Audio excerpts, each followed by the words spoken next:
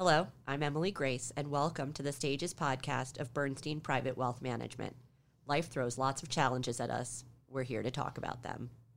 Having helped families prioritize what makes money meaningful for them and then invest for that purpose for close to 20 years now, I've seen people through many markets and many life events. And while every market is different, what remains constant is the need for guidance and advice through all the uncertainty. Being able to help people navigate these markets and to be able to introduce them to some of the smartest investment minds and experts in other fields, whatever the stage in their life, is a real honor. If you or someone you know would like my advice or an introduction to my guest, you can reach me at emily.grace@bernstein.com. Today I've invited Jelena Saliou of Accounting Management, Inc. to join me on the stage to talk about how she supports entrepreneurs in achieving their dreams. Jelena founded Accounting Management, a boutique specialized services firm, over a decade ago. Her company provides CFO and COO services, tax planning and accounting, and payroll and bookkeeping services. With a specialty in growth stage consumer and consumable goods businesses, Jelena works in partnership with company founders as they identify their personal and professional goals and create a roadmap to achieve them. She has positioned clients for strategic acquisition and sustainable long-term value creation. Her most recent major client, The Laundress, sold to Unilever in early 2019 with Jelena as its acting COO. Jelena, thank you for joining me. Thank you for having me. So, accounting and entrepreneurship typically don't naturally go hand in hand. What inspired you to start your own business and then partner with other founders to help them on their own businesses? Yeah, so I was fortunate enough to start working at a young age, and I landed my first internship in a CPA office at 16. Wow. Yeah, so while most of my friends were maybe interning or working at the local ice cream store, I dreamed of numbers and money and accounting. And what accountant was willing to say, okay, 16-year-old, come in and help us out? Well, I was, so as you know, back in the day, a lot of things were in papers. Yes. And there was lots and lots of archive rooms, right? Yes. Rooms, actual rooms. So they really needed someone to scan. And, wow. Good for you, working your way from the very bottom. Yeah, so it was super exciting, scanning and putting things together, and really archiving and then making it digital.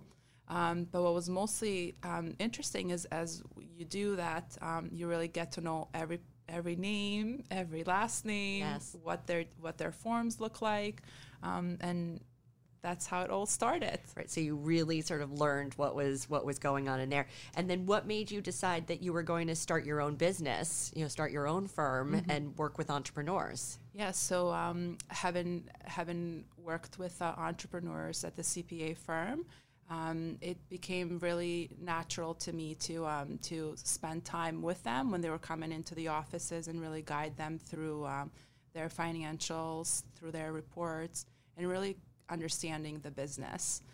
So at 24, I decided that I wanted to do more with the founders and really be able to help them a lot more than just that one-time visit when they come in and take care of their taxes.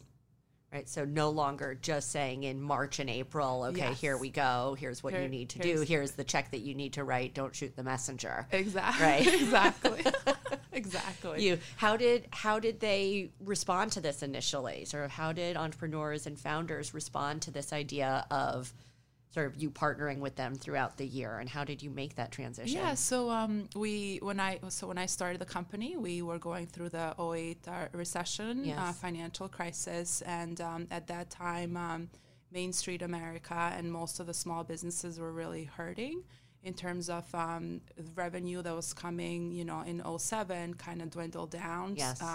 So it was an important time for me to really be able to outshine some of the accounting firms that were only providing these annual services, and really show a real clear path. And if your sales are dwindling down, so should the expenses. And It would seem like a simple mathematical equation. Exactly, and that's how accounting management really was able to shine in a way and be successful. Hence, accounting management, the name. So we really help founders manage accounting the first early years that the firm was founded.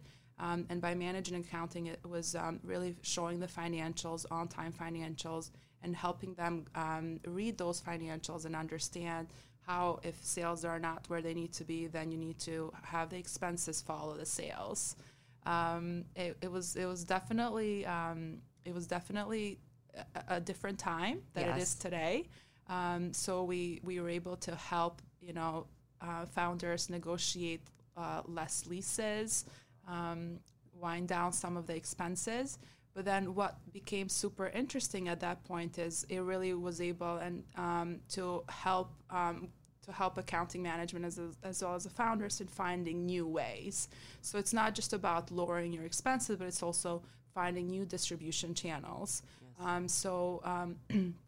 A lot of our founders were able to sell their products not only in America, but also in international territories, or open a new distribution channel, such as a direct-to-consumer channel, ensuring that your product is being sold at a wholesale, ensuring at wholesale channels. So it was all these things that were happening in 08, 09, 2010, all the way to today that made accounting management be successful, as well as get in tune with where we are today. And I love, because there's a lot of talk about during times of crisis, that's when you really want to be investing. Yes. Right? You know, when everybody else is fleeing, that's probably the time to be investing. And you really invested in yourself and your business and these other founders' businesses at what was such a critical time for them, not to be fleeing, but to rather be thinking about how they could grow and take advantage. And one thing that we do is we really partner up with our clients. So no founder that's making a bar or with a laundress or detergent opens the business thinking, oh, I'm going to have the best financial model and the best financials ever.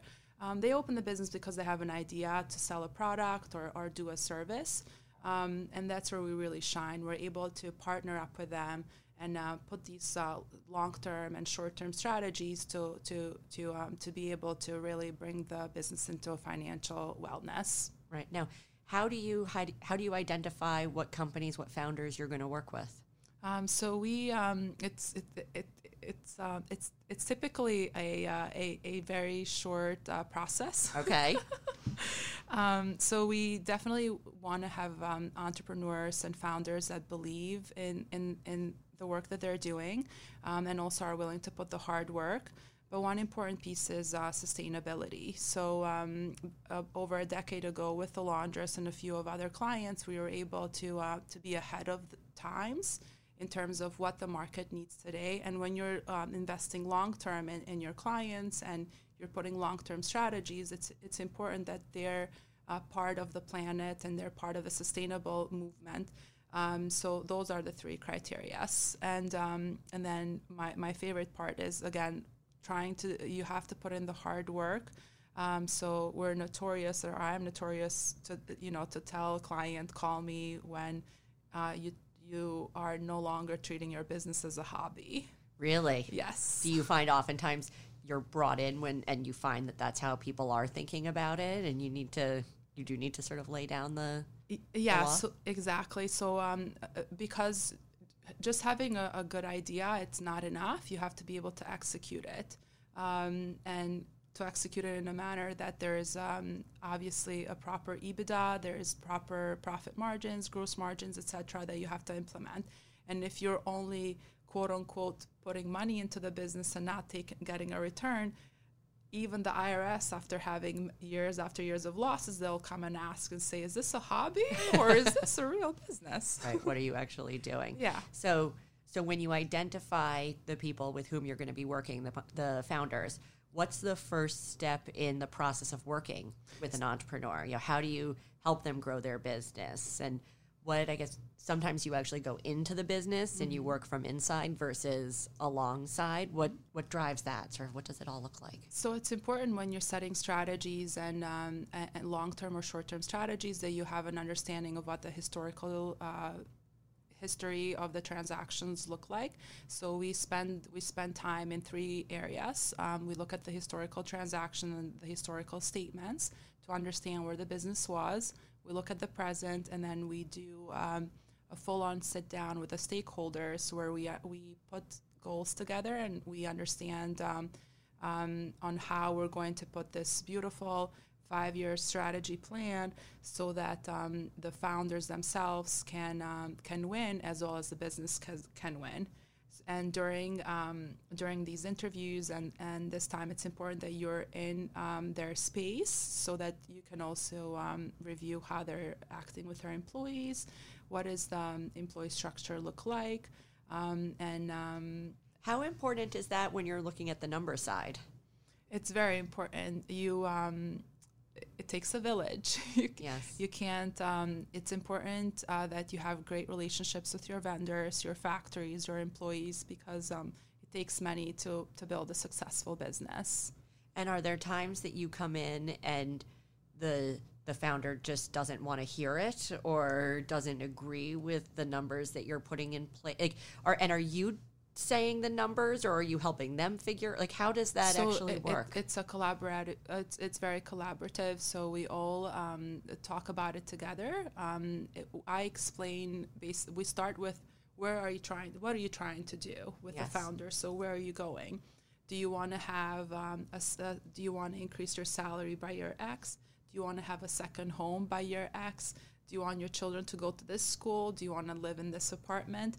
Once we gather all that in, then we start putting the financial model together. Because with founders, the business and the founders are all one.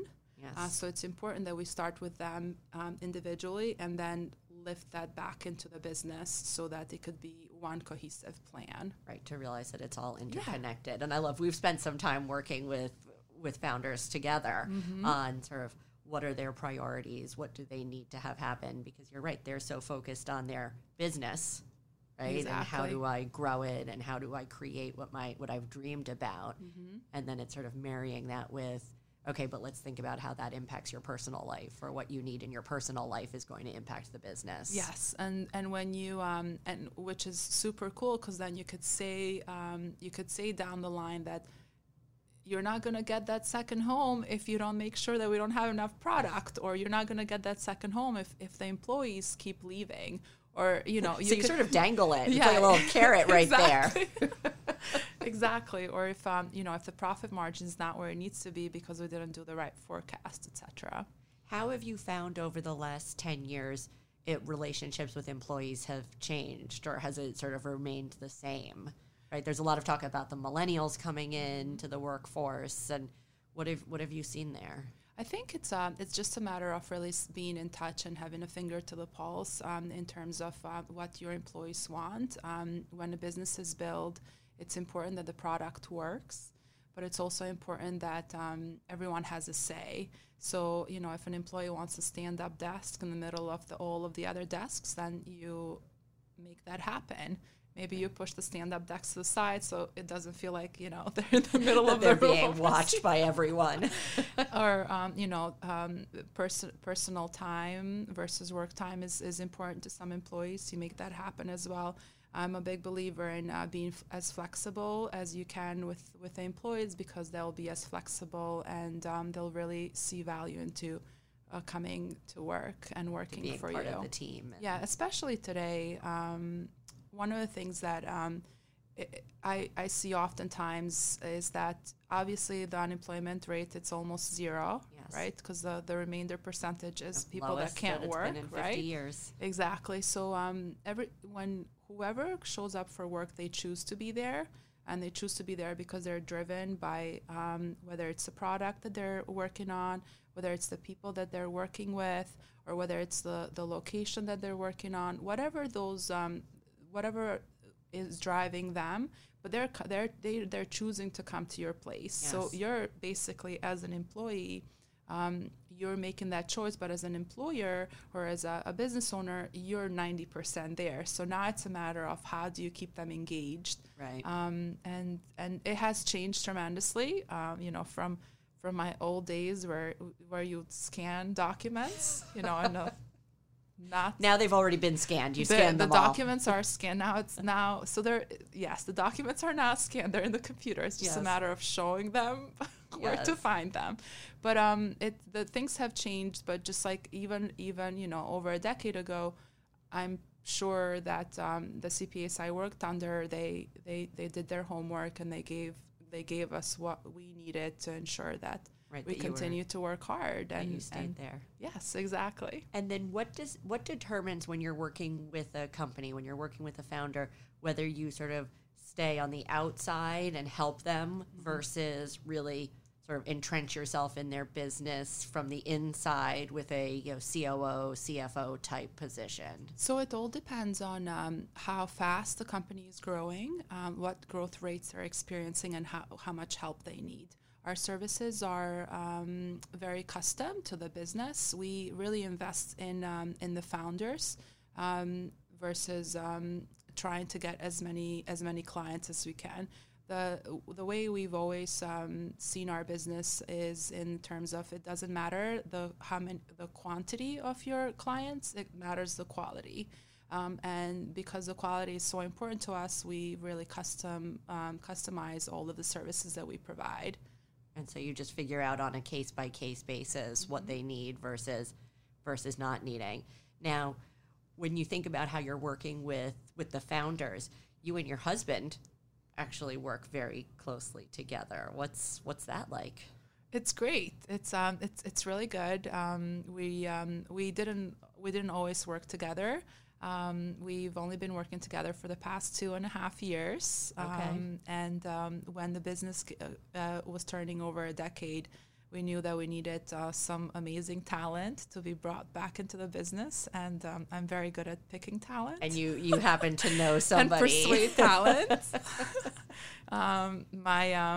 My best friend as well as sister-in-law is next. You're going to bring her in? What's she doing right now? She's a CFO for this licensing company. Super important skills. Job. She's consulting a little bit as well, and I got my eye on her. You're eyeing the next one. Uh-huh. Because you do, right? You have a huge family, from a husband to 2 children to extended family who seem to go everywhere with you, right? It's like you're going on vacation and it's 20 people going on vacation. If only. I'm probably lowballing that number. How do you make it all work? And is there such a thing as balance in work and business and pleasure and life? And how do you do that? I think it's the way I see it is we all love each other. Yes. And we want to be around each other. And the times that we get free from work, we try to spend it together, hence the very large vacations where, it's a lot of us. I call it the tribe. Yes, it's a lot of us going on vacation, but it's also, they love, obviously, they respect and they understand that what I'm doing is so important to me and so exciting. I don't see my work as work. I see it as just part of like what gets me going in the morning, and another part of your life. Exactly, it's another part of my life. It's just like anything else. If there's love and right intentions, it works really well. And because you work with Drini, right? And you go home with him at the end of the day. Yeah. And I mean, I guess you're here right now without him, so you're probably not together every minute of every day. But have you tried to make a conscious decision to sort of separate, okay, when we're at home, we don't talk about it, or when we're at work, we don't talk about the kids, or is it all really sort of one big mishmash, mushmash, and it's sort of all interconnected? I think because we work together, I think when we go home, it's like another part of our life, right? Yes. So we don't really talk about work. We used to talk about work more when we didn't work together because we would tell stories to each other. Of course, yes. Now it's just like, you know what's going on. It's like What's the next big trip you have planned as a family? Everyone together. we're planning our holiday trip. Okay, so there'll be something exciting there. Now, in one word, what are you most excited about now? The future. Future. Yeah. What does that mean to you? So we live in. I'm really excited about what's going to happen in the next decade. There's so much innovation. I've branded the next decade. It's called the Roaring 20s. Oh, I've heard of that one. Everything old is new again. Yeah. Well, at the end of the day, accounting is my true passion. Yes. And with accounting, the history and the present and the future, they all are part of one thing. It's all interconnected. So we are I'm very excited about the future. I think with innovation, in the 20s and the 30s and in the 40s, there was so much innovation that happened in terms of connecting the world and making it one with travel and airplanes and telephones, etc. And now we're in this phase where we're once again going to connect the world, but really making the world into a better planet for our children and our children's children.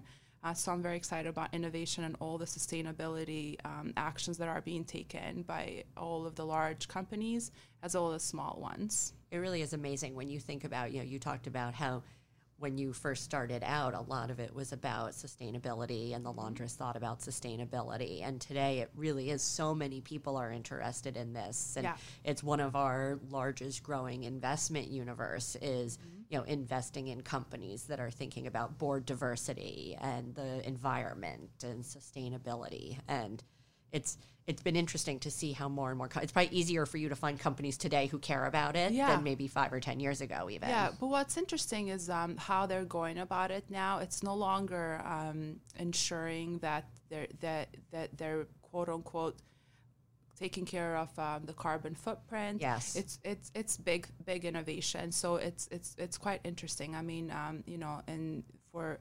detergents, for instance, with the laundress, like it was always concentrated. Yes. So going that route where you're shipping less and you're getting more, so that the carbon footprint is smaller anyway, and your profit margins are bigger because you're no longer paying FedEx or UPS to big bulk carry these big bulk items. So in terms of that innovation, it's quite interesting. And also, how by allowing all this innovation, it's also doing, it's making the world more efficient. So, building a website, like it's not this like laborious time that you had to take and pay this maybe developer that might not be able to complete the project, and you have to have another one. So there's all these innovations that were put in for the new era of business to really take off in the right path. I love it. I'm also excited about the future. Yeah. So we'll have to get you back here, to hear how it's going. Can't wait. Yeah, it'll be wonderful. Well, Jelena Salihu of Accounting Management Inc., thank you for joining me today. It's been wonderful having you here. Thank you for having me, Emily. Yeah, you provided a lot of information about how you think with founders and the planning work that goes into it. And, as we all know, information, numbers all help us plan. And that's what's really critical for all the stages in our life, is being able to plan through that. Now, if you'd like to speak with me or Jelena or my family engagement team here at Bernstein, you can reach me at emily.grace@bernstein.com. Thanks for listening, and we'll talk to you again soon. Have a great day.